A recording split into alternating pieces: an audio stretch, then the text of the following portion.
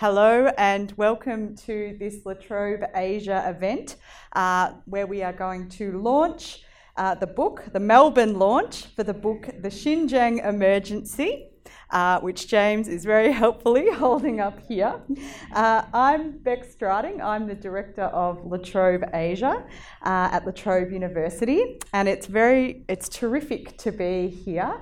It's great to see people in the room with us, and it's also fantastic to be joined by people who are coming in online as well.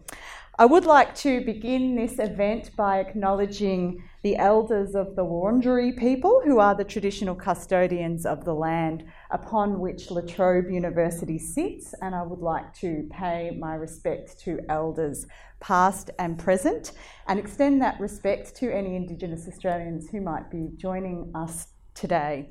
And part of our role at Trobe Asia is to try and deepen our understanding of our Asian region, and it's a great honour to be contributing to the Melbourne launch of this book, Xinjiang Emergency, which has been published by Manchester University Press. So this book aims to contribute to our understandings of detention in Xinjiang and how it's perceived within and beyond China. So it's my great pleasure to be joined this evening by our two guests, Dr. Michael Clarke, who is a Senior Fellow at the Centre for Defence Research at the Australian Defence College and an Adjunct Professor at the Australian-China Relations Institute at the University of Technology, Sydney. Welcome, Michael. It's great to see you in Melbourne, and you are the editor of the book that we are celebrating this evening. And we are also delighted to be joined by a very good friend of Trobe Asia, Professor James Leibold, who is in the Department of Politics, Media and Philosophy at Trobe University, and who is a contributor to the book that we are celebrating this evening. So welcome to you, James. Thanks, Ben. Great to be here. So there will be time for Q&A later on in this session. So I encourage you to keep your questions, or those of you who are viewing online, please feel free to put your questions in the Q&A box as we go. But I'm going to start by pitching a broad question to you, Michael. I'm hoping that you might begin the conversation by providing some context about the current situation in Xinjiang. What do we know about the treatment of the Uyghur Muslim minority in Xinjiang and China's policies towards them? Great, thank you, Bec, and thanks to Trobe Asia for putting on this event, and thanks for people tuning in online. So in terms of providing a bit of context, I suppose it's really a bit of an update about where we are right now, and I think there's really three broad things that we can touch upon. One is the issue of mass detention and imprisonment. So what we've seen over the last few years is in fact sort of a transition that's been occurring within the mass detention system in Xinjiang. We actually have people, large numbers of people now being sentenced to the normal prison system within Xinjiang, or else being put into different forms of detention. So we actually haven't seen a phasing out of mass detention. It's just new iterations thereof. What's interesting there is, in fact, and this is something that researchers like Adrian Zenz and others have looked at, is actually transitions towards new forms of detention and internment, where you have coerced or forced labour along with forced population transfers as well, and that's something that maybe we'll touch on a bit deeper as well later on. The second core theme as well, or issue I think that needs to be stressed in terms of the current situation in Xinjiang, is that there's been no let-up in terms of the surveillance state that's been imposed in Xinjiang, really since 2016, if not before. So there's been no let-up in terms of the ways in which the surveillance apparatus really penetrates everyday life to sort of the granular level. And there's lots of examples of that have certainly come out anecdotally, but also in terms of researchers' evidence. And some of that's in the book. In fact, Darren Byler's chapter is a really great exploration of some of those issues around surveillance. So I think the third main issue as well now is where to? Where's this going to go? in the coming years. And like I said at the beginning, there's been no let-up in terms of mass internment and surveillance. So the question now becomes, will it be consolidated as a primary form of governance in Xinjiang? And I think all the signs are actually pointing yes towards that some of this is being institutionalised, both within the way in which the party thinks and governs Xinjiang, but also sort of the nuts and bolts of how it controls society in Xinjiang. Thank you. Now, the introduction frames the study of repression in Xinjiang in terms of a question that was posed by Dr. David Brophy, who actually joined us for a podcast recording with Matt last year for Asia Rising. And the question is, how did a revolutionary state such as China that promised to end discrimination end up resorting to such horrific policies? So what reason does your book offer?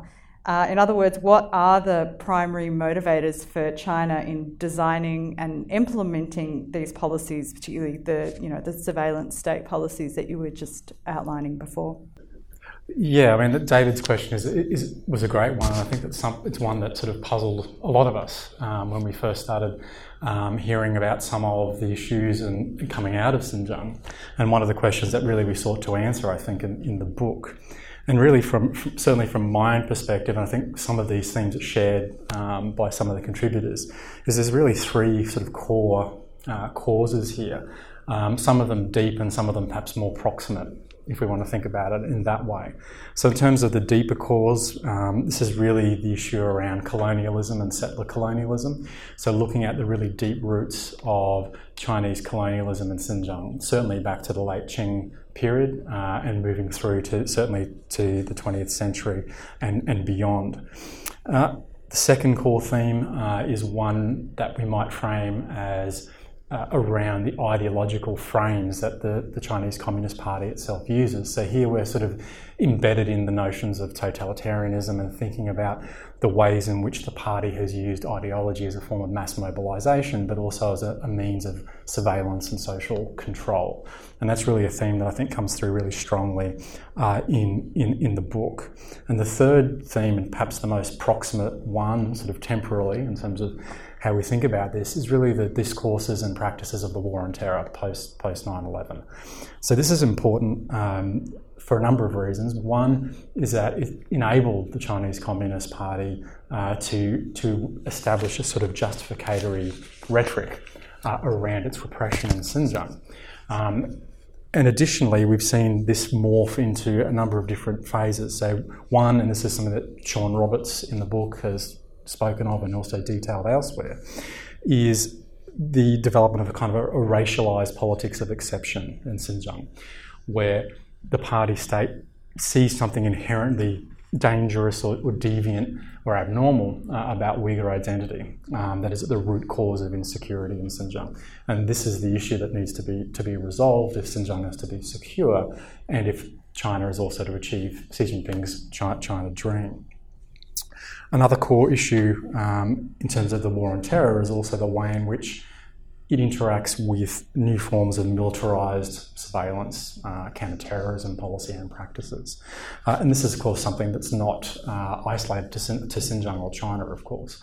But the Chinese case, I think, is quite unique, where you have the Chinese state actively involved in heavy investment with Chinese tech companies around particular forms of surveillance, artificial intelligence, machine learning, and so on, that have been very much utilised in the surveillance state in Xinjiang.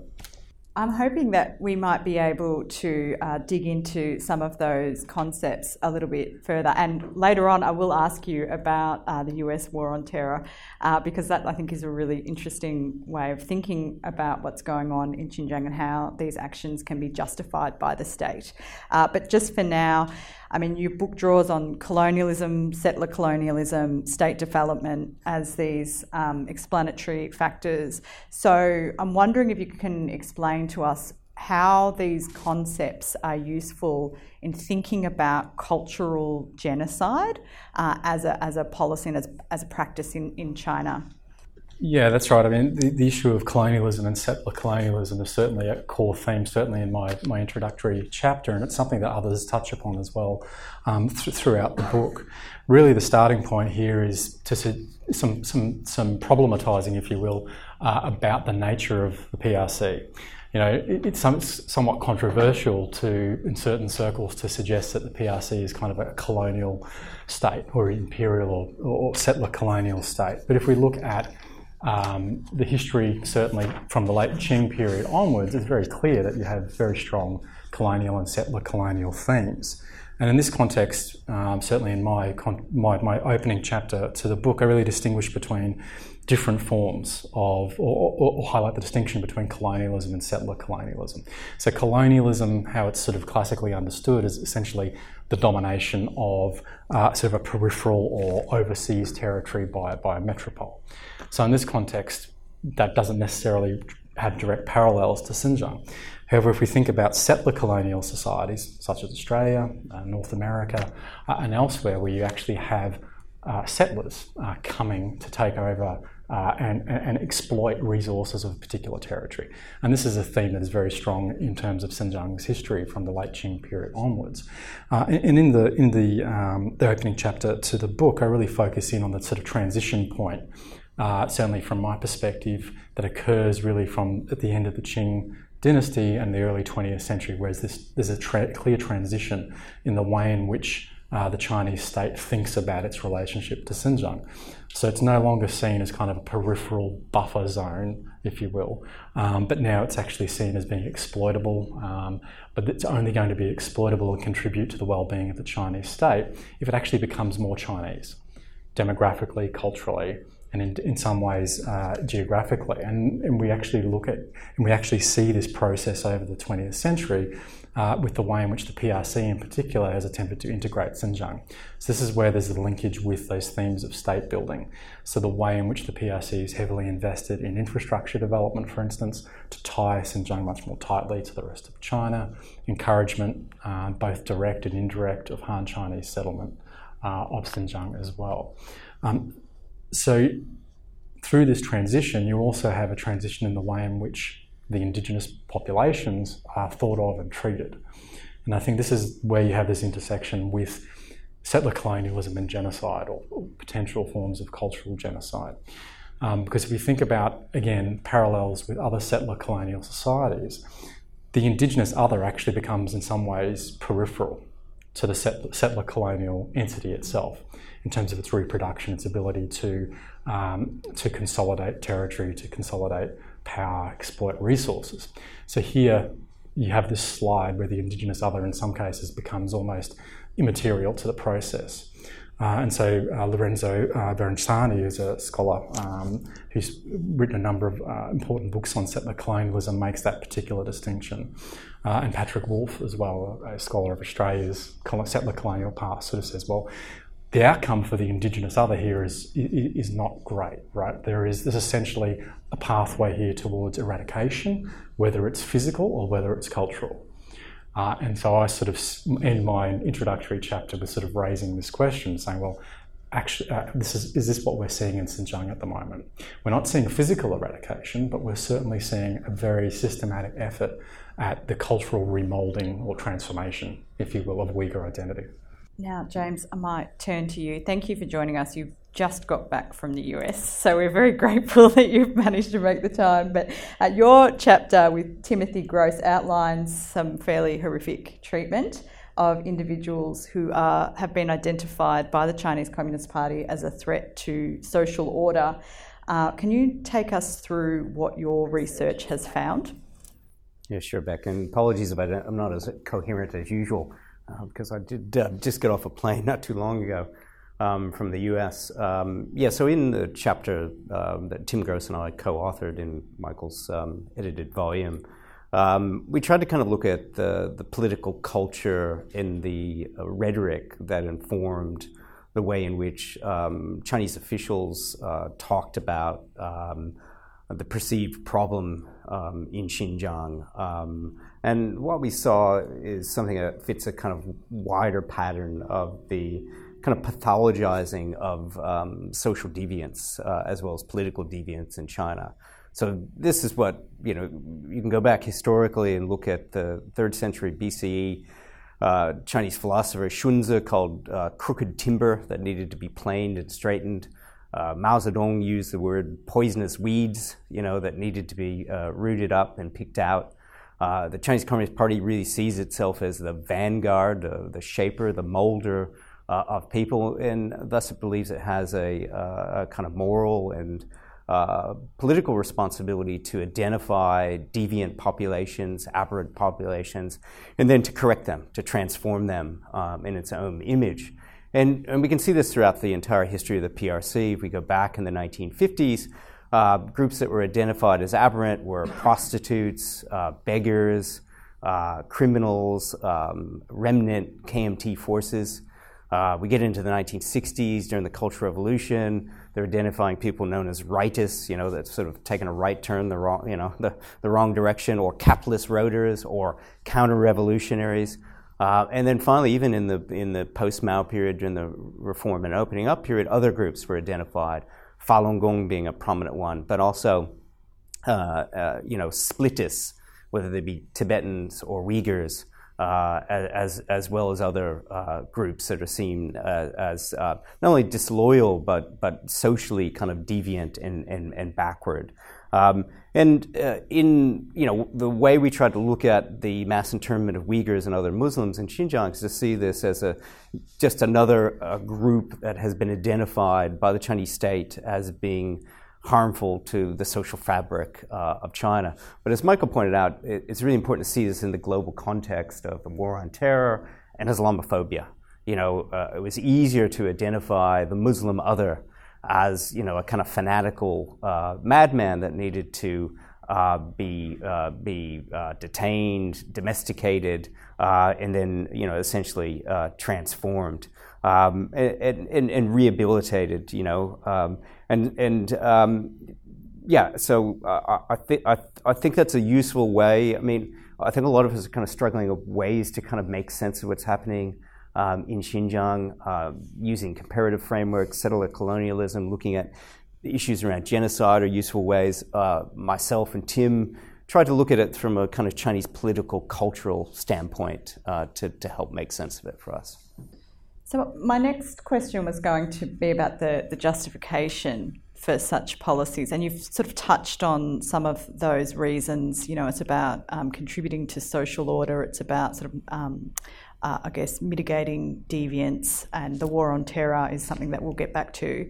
And there's different audiences that the CCP needs to legitimate its actions to. There's the domestic, there's the international. But I'm wondering whether you can tell us a little bit more about the ways that the Chinese Communist Party seeks to explain or rationalise what's going on. Thanks, Beck. Yeah. Clearly, they turn to concern about religious extremism. So the policy was one of de-extremification. There was a perception with some factual basis that some Uyghurs had been radicalized largely through connections with overseas groups. There were a number of terror attacks, quite horrific ones that occurred in 2014 in Kunming, as well as another one in 2013 in Beijing, as well as another attack in Urumqi. This was Xi Jinping essentially gave the party secretary of Xinjiang, Chen Chengguo, a kind of blank check to address this by first launching a kind of war, what he called a people's war on terror, and then eventually under Chen Chengguo this mass internment strategy. Unlike in the past, if you look at how, because the unrest in Xinjiang or Tibet, is a long-standing problem that China's had to deal with. In the past, what they've tried to do is use what I've called a kind of carrot and stick approach, to incentivize people to moderate their behavior, their thinking, and then kind of, crack down on a small number.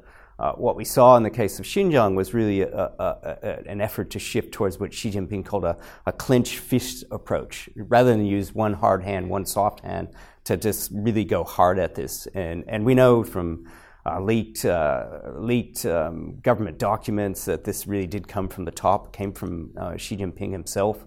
And this justification of de-extremification, while it did have some merit, there was a kind of I've sometimes used the analogy. It's like trying to swat a bunch of flies with a cruise missile, quite indiscriminately, and the result was that there was this fear that in addition to those who were radicalized or were actively plotting against the party state, that there were manifestations of extremism across Xinjiang society. And, the party state would go around and they'll try to, there were quotas for people to be interned, try to identify what are indicators that someone might be radicalized, looked at things like, does a woman wear a hijab? Does someone not drink alcohol or smoke cigarettes in public? Does someone pray? Does someone use the Uyghur language? The party officials began to talk about two-faced individuals.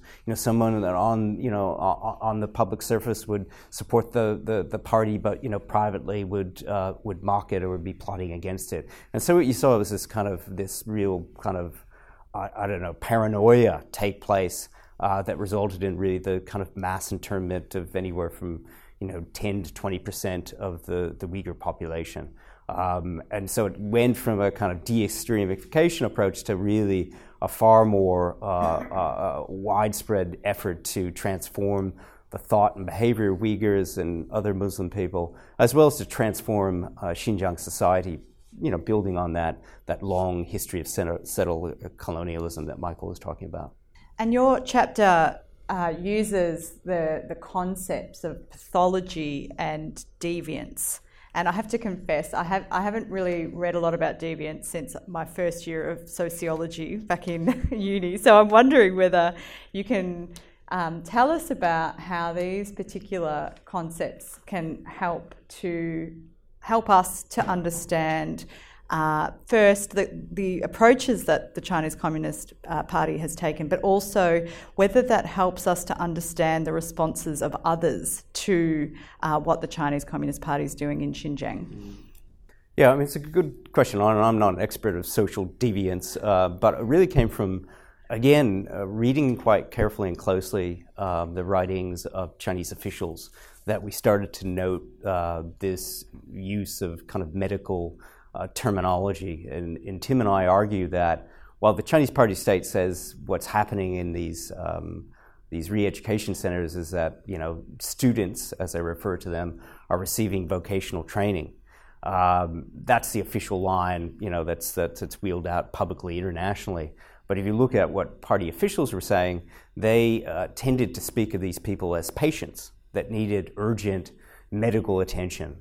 They had a malignant tumor or they were diseased. Some of the terminology is that they would use words like, that they had contracted illness, or they talked about penetrating like an intravenous needle, curing the sickness to save the patient, excising tumors. These are all words coming directly from Chinese officials. And I think what this allows the party state to do is one, to kind of justify its repression by saying there's a social disease here that is in danger of spreading like wildfire throughout the society unless it's dealt with. It also allows them to target a larger segment of the population by talking about an outbreak, or a kind of tumor that if left unchecked will spread like a pandemic throughout society. And it also allows it to kind of deflect blame, because these are often seen as kind of the pathology or the disease really came through infection from overseas, through hostile foreign forces or ideas that were brought in that weren't indigenous to Xinjiang. And I think, and I've been thinking a lot about this, we've all been living through COVID for the last 3 years. There's a lot of really interesting parallels between the way that China has treated the COVID pandemic and the way it's dealt with perceived problems of social deviance amongst Uyghurs and other Chinese Muslims. There's this kind of danger that an outbreak will spread like wildfire, lead to social instability. There's a need as a result to identify potential hosts. There's a need to strengthen surveillance so it can be nipped in the bud. There's also a need, when identified, to correct, to cure people. And so, again, going back to that approach that we've taken by looking at the kind of political culture, I think that helps us to kind of understand some of the parallels, to make sense of what the party state is doing there. It's not such, a lot of people talk about this as like some kind of extraordinary policy.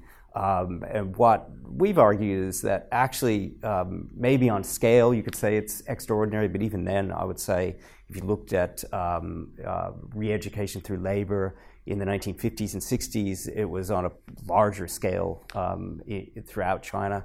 And certainly the methods are not new. They've been used before. And if anything, it's helpful to kind of see the party returning to its old playbook of, identifying deviant populations and seeking to then transform them or cure them. What strikes me about that is that it doesn't sound like the actions of a confident or well-adjusted state. This seems to me to be kind of formed from a bit of panic around disorder. And maybe, Michael, I'll turn to you, but you might be able to talk to that. But I also actually wanted to ask you about what this means in foreign policy terms, because I'll put my cards out on the table. One of my concerns is the ways in which a human rights emergency in Xinjiang can be instrumentalised, particularly by people within the sort of the security elite that might press for a more aggressively anti-China stance in Australia, but also in other states. And, sometimes the discourses can neglect or even outright mock the concept of nuance in developing policies that seek to avoid interstate conflict while supporting human rights. But this is something that I think for people like me in international relations and who look at Australian foreign policy, it's a really difficult area, thinking about how a state like Australia and a community in Australia might be able to support human rights in Xinjiang while at the same time having to negotiate with a China that is increasingly powerful in our region. And that's something that we can't just push away or wish away. So I'm wondering, what are your thoughts on how to achieve a foreign and defence policy in Australia that balances interests and values in a way that also recognises our limits in terms of our size, but also our limits in terms of our geography?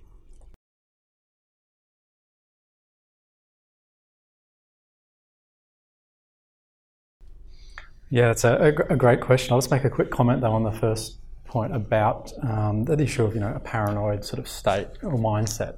I think it's a really good one, because if you look at Jim mentioned some of the leaked government materials, some of which were published by the New York Times in 2019, and some of these documents range as far back as to 2014, so right at the beginning of this process. And I've had another look at them recently, and what's striking is the way in which sort of this theme of crisis actually permeates all of them, right down to one of the previous provincial CCP heads was saying to Carter's, we have to acknowledge that the situation in Xinjiang is out of control. We have to act now, otherwise basically everything is under threat. And it's quite an interesting question to think about on a number of levels. One is, did the party actually genuinely perceive a crisis, or was it much more cynical in in sort of latching on to the idea that certainly if you think about some of the controversies about COVID and lockdowns and so on, that you can actually seize upon this notion of a quote-unquote crisis to institute sort of exceptional measures in a range of fields. So that's a really interesting question, I suppose, to think about sort of ongoing as we think about some of the causes and consequences of the repression in Xinjiang. In terms of the foreign policy question, I mean, this is certainly a complex question. And certainly my thinking on this, I mean, I think, I suppose there's two things here. One is the sort of Xinjiang-specific angle, and then the broader question about relations with China. In terms of Xinjiang, I think the core challenge, and one that I think the current government, Australian government, has failed, in my view, and this is not saying it's an easy challenge, it's a very difficult one, is one of a consistent alignment of interests and values. So very clearly there's a challenge here in the context of Xinjiang, because the current repression is clearly starkly at odds, with our professed values, with the things that we say we care about, human dignity, human rights, freedom of expression, and so on. Yet these run into very substantial material constraints in terms of what Australia can practically do to effect change. So where my criticism lies on this front is the Australian government has been relatively reactive, I'd suggest, in terms of thinking about what it can actually practically do. So we've seen action elsewhere. So for instance, in the United States, you've had the passing of the Uyghur Human Rights Policy Act, as well as the Uyghur Forced Labour Bill. So you've had some concrete responses, albeit it's unilateral. And yes, there is a great power differential between, say, what the United States can do in its relationship with China as opposed to what Australia can do. But Australia's sort of advantage, well, certainly if you talk to a lot of people, scholars as well as individuals in Canberra, is the great advantage supposedly of Australian diplomacy is our ability to sort of wage this kind of middle power, coalition building type arrangements. And I don't think we've seen enough evidence of that. So certainly thinking about, for instance, mobilising opinion in regional forums, both in Asia itself, but also at the UN. Now, obviously there are constraints with that, and we've seen, various ways in which the CCP has played off the global south against the developed west and so on. But to me, there doesn't seem to have been the level of engagement or intent on the part of the Australian government to do those kind of things. The issue of sort of instrumentalising the Xinjiang issue is certainly there. Something that I think a lot of us have noticed is that really the Australian government uses the Xinjiang issue, the sort of moral outrage that it causes, as sort of a cudgel with which to beat China rhetorically. And look, for good cause. I fully agree with that. The issue then becomes translating that moral outrage into actual practical action. And this is where it seems to me that it all falls down. Because what has happened is you've just had the integration of the Xinjiang issue into yet another sort of list of grievances, to sort of use the Chinese term, that we have against the Chinese Communist Party. It's used as simply as evidence that this demonstrates the malignancy of the CCP. It doesn't actually do anything for thinking about how we can address the specifics of what is happening in Xinjiang. So, for instance, the connections between re-education, settler colonialism, and what Darren Byler has termed terror capitalism. These interlinkages between global capital and surveillance technologies and so on. So none of those issues are addressed simply by making ourselves feel better via sort of moral outrage. Thank you for that. This question came to me just because our attention is focused on Ukraine. Russia's invasion of Ukraine, and there's been a lot of linking between Taiwan and Ukraine, thinking about why this might matter for the Asian region. And in my view, some of those discussions tend to really oversimplify differences in political status, for one, but also geography and the interests and approaches of the two great powers, Russia and China. And their expansionist intentions. So I'm wondering, is there a sort of possible link between Ukraine and what is going on in Xinjiang, or are these sort of separate issues? Yeah, it's a really interesting question. In terms of, I suppose, the way I would answer this is to sort of thinking about it, and I've written something recently about China's response to sort of Ukraine.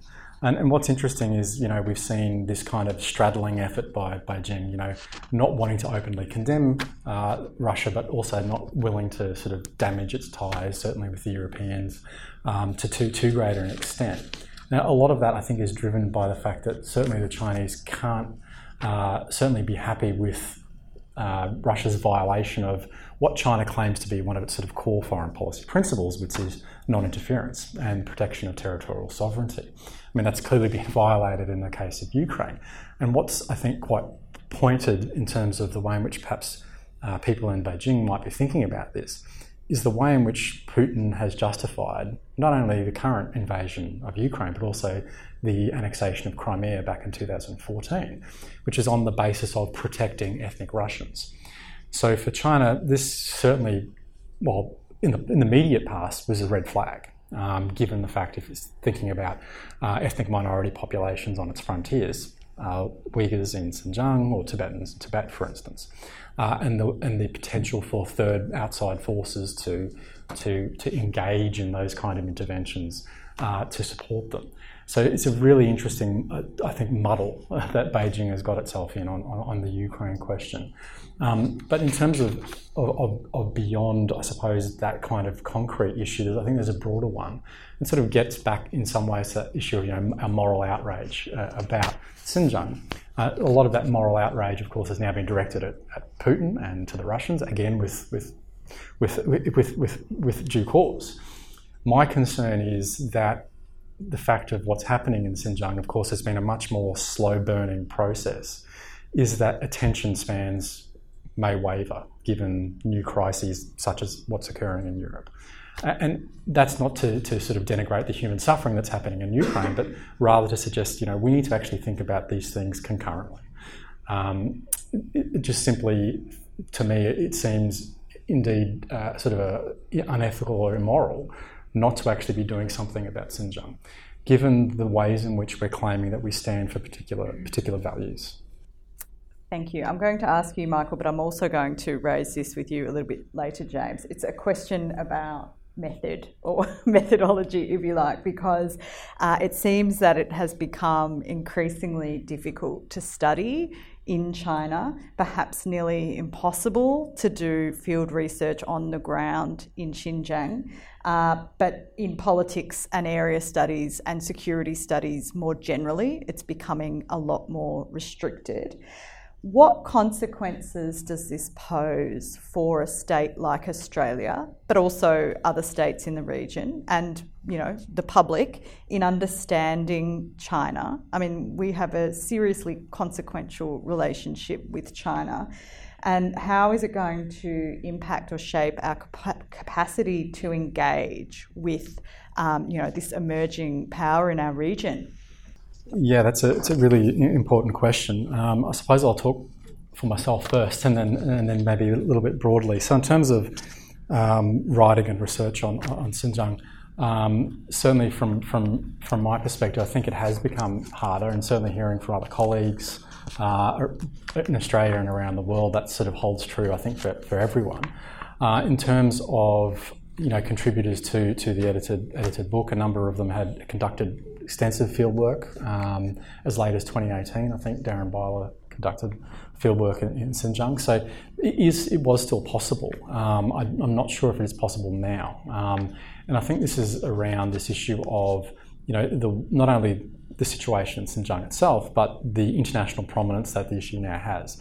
So it makes the Chinese state much more wary about controlling access to the region. I think another important issue is the closing off of opportunities to engage with Chinese colleagues and scholars and researchers as well. And I think that's something that a lot of people have felt over the last few years. Certainly initially sort of a form of self-censorship in a way from Chinese colleagues, not wanting to speak on particular issues, right through to almost kind of a cutting off of communication. And I don't think that's good, certainly not good for us in terms of thinking about whether it's specifically the Xinjiang issue or thinking about wider relations with China. And I also think it's not good for China as well. If we're thinking about China's engagement, certainly in decades previous, with the rest of the world has been of a great benefit to itself. It now seems to be in this process of closing itself off in a variety of ways, whether it's through these people-to-people exchanges, right through to, Xi Jinping's idea of, dual circulation economy, and turns towards sort of forms of economic autarky and so on. So I think we're facing a real challenge in that context. Do you want me to pipe in on that one? Thank you. Yeah, I mean, I agree with everything that Michael has said, and certainly in my 30 years of studying China, things have changed tremendously. I first went to China in 1988 as a student. I spent over a decade living in China at various different times, most recently from 2013 to 2015, when I traveled extensively, a couple trips to Xinjiang, a couple trips to Tibet. Even then, I started to realize that things were changing, and never felt concerned for my personal safety, except for one time in Xinjiang when I was detained, and you realize the limits of your power as a foreign citizen when you come face to face with the security state. And subsequent to that, I was denied a visa to visit China in 2018. I've been told now by the Australian Federal Police that not only is it not safe for me to go, nor is it safe for my family to go, which, as someone who has deep engagement with China, is on a personal level very concerning. But as Michael is saying as well, you're cutting off the ability for Australia to gain in-depth personal expertise about China. In terms of collaborations, long, really valued collaborations I've had with Chinese colleagues, many of them now are impossible to maintain. I've had colleagues that have been detained, monitored, as well as intimidated by the security forces, particularly due to their links to me. Trobe was threatened over a research project that I was led to. ASPI, where I also work in Canberra, has been threatened lawsuits and other personal attacks as a way of trying to silence the work that we do. But I do still think there are ways using open source research methodologies. Clearly, the book is a great demonstration. I mean, as Michael pointed out, Joe Finley-Smith and Darren Byler were able to do field work, but I'd fear for their safety if they thought they could do it today. And one of the things that we've witnessed in the documentation of the Xinjiang emergency is that there are other methodologies that researchers can draw upon, whether it be satellite imagery or open source Chinese language sources that can help us. They're not perfect. They don't paint a full picture, but they, if done correctly, can actually reveal quite a bit. And the other thing we've seen, of course, with the case of Xinjiang, is a lot of information has been leaked out from the region. And so we've got to rely on those things, but they're far from perfect. What you miss by not having those kind of the personal links, by being able to go and talk to Chinese colleagues, is really detrimental to our understanding of China. But I don't think it means that we can't know China at all. I mean, that's the Chinese government will always say, if you haven't been to Xinjiang, well, then you don't know what's happening there. And I think that's a load of rubbish, really. And I have been to Xinjiang, so. Well, I want to dig in on that a little bit further because, there are these sort of novel ways, I think, of researching that does, as you point to in your response, it exposes researchers and analysts to arguments that can cast doubt over their research findings.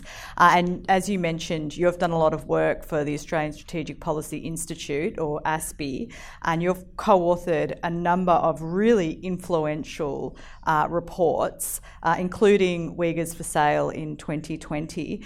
And there's sort of a range of criticisms that tend to emerge that ASPI as an organisation has, a kind of ideological leaning, and that there are sources of funding that people can draw upon that can cast doubt over the legitimacy of the reports. There's also, as you point out, the use of satellite imagery and data that you can kind of extrapolate from, that people sort of suggest might not be an accurate way of reading that data. And then there's the issue of whether the findings have been exaggerated. There have been reports that have come out, pretty sort of dodgy reports in some cases, that have sought to suggest that this is that it's a much smaller issue than what these reports have suggested. So how do you respond to these sorts of critiques? Yeah, that's a really good question, Beck, and certainly one I've thought a lot about over the last 3 years, but a little bit of background and context. So I was approached in 2019 by Fergus Hansen, who's the director of the International Cyber Policy Centre, which sits inside of ASPI, or the Australian Strategic Policy Institute, but really has its kind of separate identity, I think, and in addition to concerns about the way in which technology is eroding human liberties across the globe. They've also taken an interest in human rights issues. Fergus asked me if I'd be willing to lead up the Xinjiang Data Project, which I agreed to do in the beginning of 2012. Over the last 2.5 years, as you said, we've published 6 or 5 and maybe 6 on its way. Peer-reviewed policy briefs looking at various aspects of human rights abuses in Xinjiang. We've always been very transparent about the funding arrangements. ASPI as a Commonwealth entity files annual reports where all its funding is identified. The funding for the Xinjiang Data Project came chiefly through a large project grant from the U.S. State Department, but has also been supported by other governments, chiefly the UK government through its Foreign Affairs Office. I'm not a spokesman for ASPI, and nor do I propose to defend it. All I could talk about is my experience working with ASPI. I've worked with a fantastic group of young, highly talented, highly principled researchers that can draw upon a range of really innovative methodologies. As I said, I've always been quite promiscuous in my uses of methodologies, and I've enjoyed learning new ways of trying to study China from afar from my colleagues. With regards to satellite imagery that you were talking about, my colleague at ASPI, Nathan Ruser, is really one of the world's leading experts of using imagery to help find certain patterns. We wouldn't have known the scale of China's mass internment of Uyghurs and other Turkic Muslim minorities without the use of satellite imagery. There's a Canadian Chinese student, Sean Zhang, who really got this going back in 2017, and Nathan has used it to identify over 320 detention facilities, which you can clearly see through things like watchtowers, perimeter walls, things that you couldn't see if you were actually on the ground, because you need to look at it from above. But of course that doesn't tell you, so you can identify that this is a high security detention facility. That's quite clear by looking at the architecture. What you can't tell is what's happening inside, and that's one of the real limitations. And there you've got to rely on eyewitness accounts, and we have quite a few now that have come out of Xinjiang. Same thing for the other methodology that we use in terms of looking at open source information. So we've looked at Chinese government budget documents, official government reports, media and social media reports. You're piecing together an incomplete puzzle, but if you're persistent enough and kind of have the ability to work against the kind of cat and mouse game, there are certain techniques of what you use to be able to identify these sources, changing your IP address to get around the kind of counter firewall that the Chinese government set up. You can actually gain information on a range of sources. I mean, one report we did was looking at family planning policies, and I was able to find these policy documentations that quite clearly illustrated the shift in policy and the attempt to, quite coercively implement family planning in order to reduce the number of Uyghur births. And all those documents we've made publicly available. We go to a great extent to archive everything so that it will be there forever, and really welcome people to engage with it and tell us when they think we got it wrong. And we're open to engaging with that and looking at it. And we're constantly going back and looking at the research we've done. I stand by it. I think we've done some great, really highly impactful research there. Well, we did get an email from somebody who thinks that it might be wrong. So I'm going to pose this question that we received. In light of the findings in Co-West Pro's paper regarding Dr. Leibold's Uyghurs for Sale report for ASPI, Jack would like to know if you still stand by your report. But before I turn to you, I've been a very negligent chair. I've just checked the time, and the time has flown by, but I do want to get some questions in before we wind the panel up. So I would like to invite the people who are in the room. Do you have any questions? My question's just about the coerced and forced labour. I wonder if you could just talk a bit more about that transition that you're seeing. Where is it happening in China, and what are some of the companies that are involved? Thank you. Were there any other questions?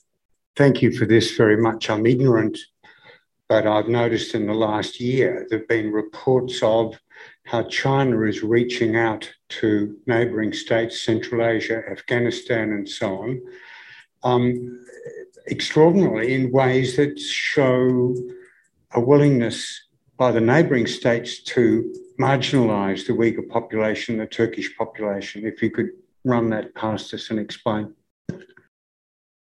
Yeah, I might go to the kind of issue of forced labour. So just a bit of background, which I think is important. It was the first report I was involved in with ASPI. The report was called Uyghurs for Sale. It was published in March of 2020. It was a collaborative effort by a team of researchers at ASPI, along with the Washington Post and its reporter Anna Fifield, who did some on-the-ground reporting. The lead author was Vicky Xu, and I didn't do any of the original research, but I did do some of the writing and editing on the report. As Jack James' rather long critique of the report points out, the report has really been incredibly impactful. I think it's been the most impactful piece of research I've ever been involved in. I had no idea at the time how much attention it would generate. It has led to multinational companies from Nike to Apple looking more closely at their supply chains in China and to what extent they might be exposed to Uyghur forced labor as well as forced labor more generally. I've seen the divestment of some companies from China. It's really one of the things I'm probably most proud of. What it did was shift the onus kind of away from governments towards corporations as well as consumers to think about where our goods come from and under what conditions they're made. It's resulted in legislation, parliamentary inquiries across the globe. With regards to the JOC report, we've always welcomed critical engagement with all our reports. That one has resulted in numerous conversations that I've had with companies, with NGOs, with government officials. We have revised the report. We've removed some companies in some cases. We've issued statements that companies have made. So we've always engaged with it. Unfortunately, I don't think highly of the Jack James report. I did read it quite closely on the plane over.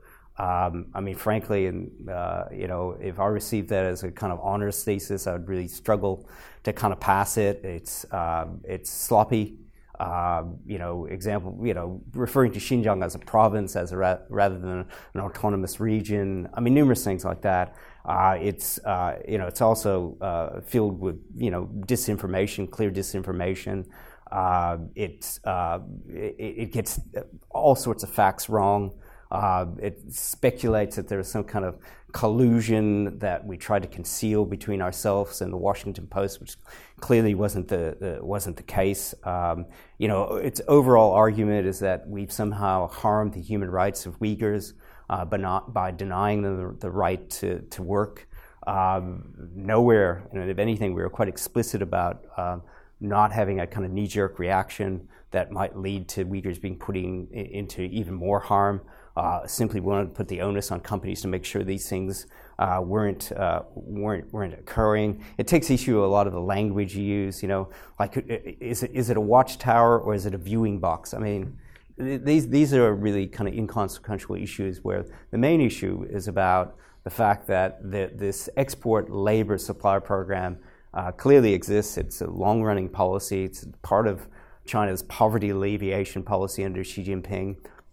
And the exporting of Uyghurs, whether they be internally or externally, to factories elsewhere in China is a long-standing policy that has continued, and we wanted to shed some light on it, and as I said, shift the onus onto companies and consumers to think about where their goods come from. So I might leave it at that, but I've got other things I could say on it, and I'll let Michael respond to either of those. I think Jim's answered the first one very well, but I'll just add as well that you just have to look at the Chinese Communist Party's own documentation here.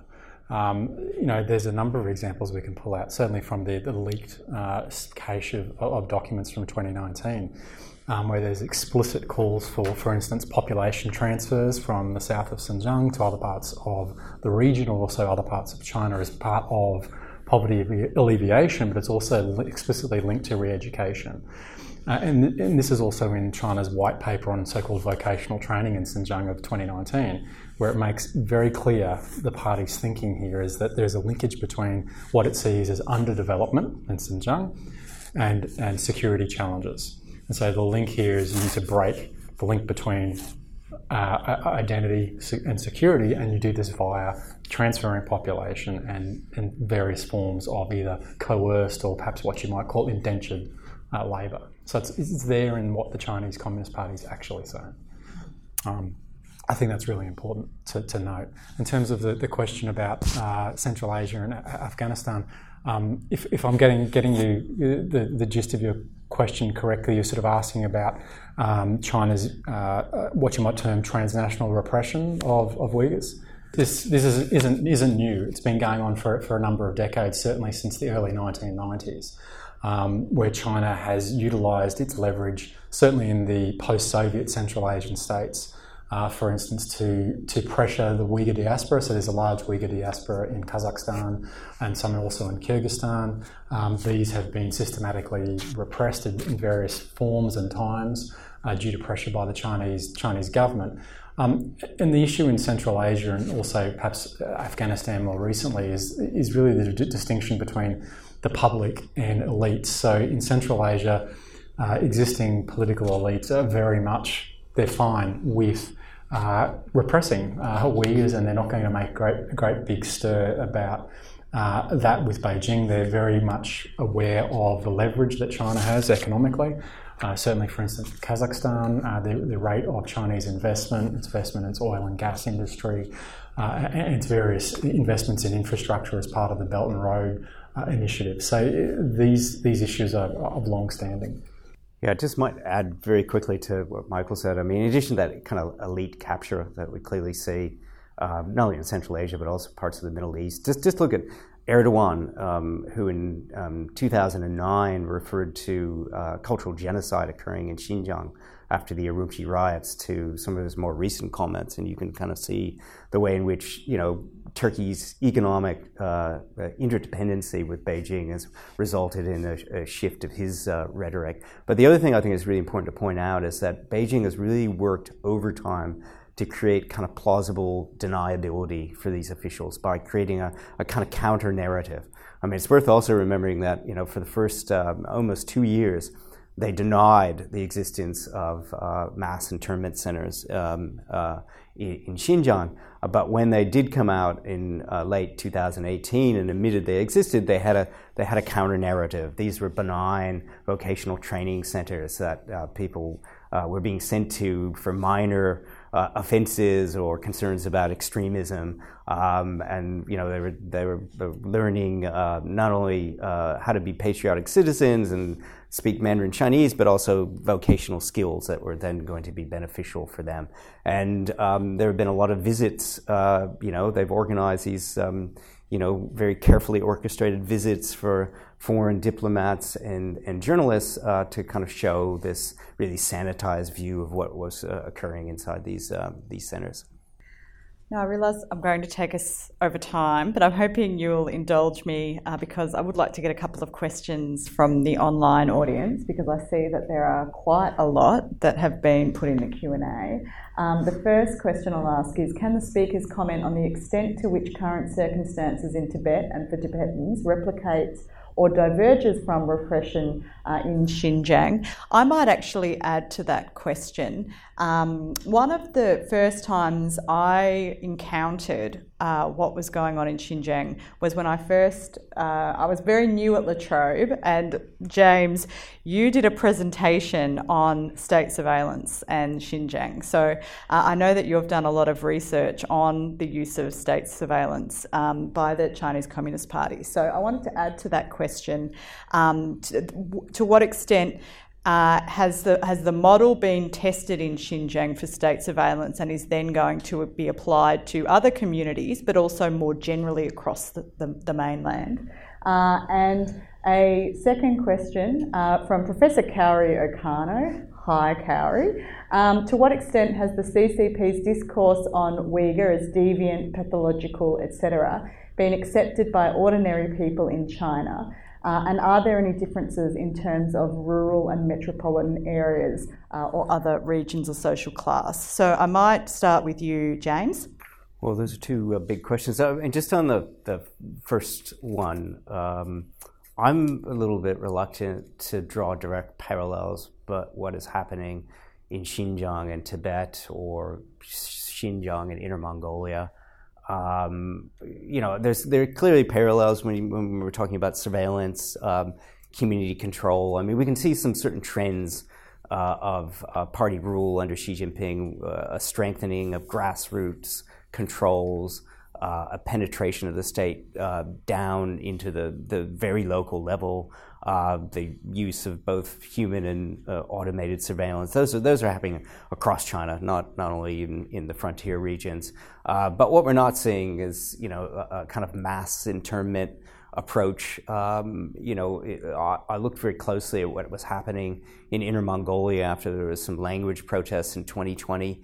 And they had a kind of a sort of a re-education process light, where people in their work units were required for a month to attend classes. You know, there weren't residential classes, and they'd go home at night and they had to pass a test at the end. You know, you could see that as a form of re-education, but it's quite unique to the Inner Mongolian context, and a lot of other things that are quite unique. I mean, China's a very big, fragmented, authoritarian state, and so policies are implemented and enacted in slightly different ways. One of the things that Xi is trying to do is to centralize that, and to centralize authority and policy making in his very, you know, hands in Beijing. But that's easier said than done. So I rather than draw parallels, I'd say, you know, let's look particularly what's happening in Hong Kong or Tibet or Inner Mongolia. I might let Michael pipe in, and I'll reflect on Kaori's question because I need to read it again. Yeah, like, I mean, the only thing I'd add to sort of Jim's response there is that I think and this I think is implied in what he's saying, is that what makes the Xinjiang situation unique in terms of the rest of China, I think, is the scale of the current repression is what makes it unique and makes it, I think, certainly confronting. But in terms of certain trends of policy, I think it's also interesting to think about what's termed top-level design in the Chinese system, is that you can actually see sort of forms of policy experimentation even with the re-education process that sort of then get filtered back up the chain, and then decisions are made about what in fact is going to be rolled out throughout Xinjiang. So there is that sort of process of policy experimentation, and maybe we're seeing some of that in Inner Mongolia or even Tibet as well. And just to Carrie's question, which I'd had now a chance to, essentially, what do Han Chinese people think about what's happening in Xinjiang? Well, very hard to generalize. I think there are a diversity of views. Some people are horrified. Other people accept the government's justification. I spoke before about Islamophobia, which is really a global problem. China certainly has a problem with that. Uyghurs, unlike many other ethnic minority groups, are racially distinct. They find it difficult to pass as Han Chinese, and so there's been a long history of racism towards Uyghurs. In the past they were seen as pickpockets or thieves that couldn't be trusted. Now they're seen as kind of Islamic madmen that are dangerous. I think a lot of people hold those views, but as I said before, there are many Han Chinese that look at what's happening in Xinjiang or in Hong Kong or in Tibet and are shocked by it. And they're concerned about the direction that China has gone under Xi Jinping. The challenge is, or the problem is, their ability to speak out. We tried very hard, as you know, Beck, to get a panelist to provide a different point of view for this event, and we're unsuccessful. And I think that's really unfortunate. Now Chinese colleagues to speak at a public event or to attend an international conference need to have the approval of party officials at their university. And that's not good for robust debate and exchange. I agree, and I think that we need to be having further conversations about issues of academic freedom, and you mentioned earlier, Michael, issues of self-censorship and what that means for our ability to understand China and our region. But I'm afraid I've taken us past the time. I wish, James, that I could speak as coherently as what you do after a 30-hour, 40-hour trip back from the United States. But thank you very much, Michael, for coming and visiting us in Melbourne. And thank you, James, for joining us. And thank you to our audience online and in the room here at the La Trobe University City Campus. This hybrid event has been recorded, and if you have registered for the event, you'll be emailed the appropriate links when they are ready. Our next La Trobe Asia event will be taking place on the 28th of April. That's an online event with Professor Dewey Fortuna Anwar, who is going to launch our Indonesia in Focus seminar series. So we have a 6-week seminar series coming up that looks at a variety of issues concerning Indonesia, delivered mostly by our experts at La Trobe University. So we're very excited about that seminar series. Please follow us on Twitter at La Trobe Asia, or join our mailing list to find out more details for online events and publications. But thank you again for joining us tonight.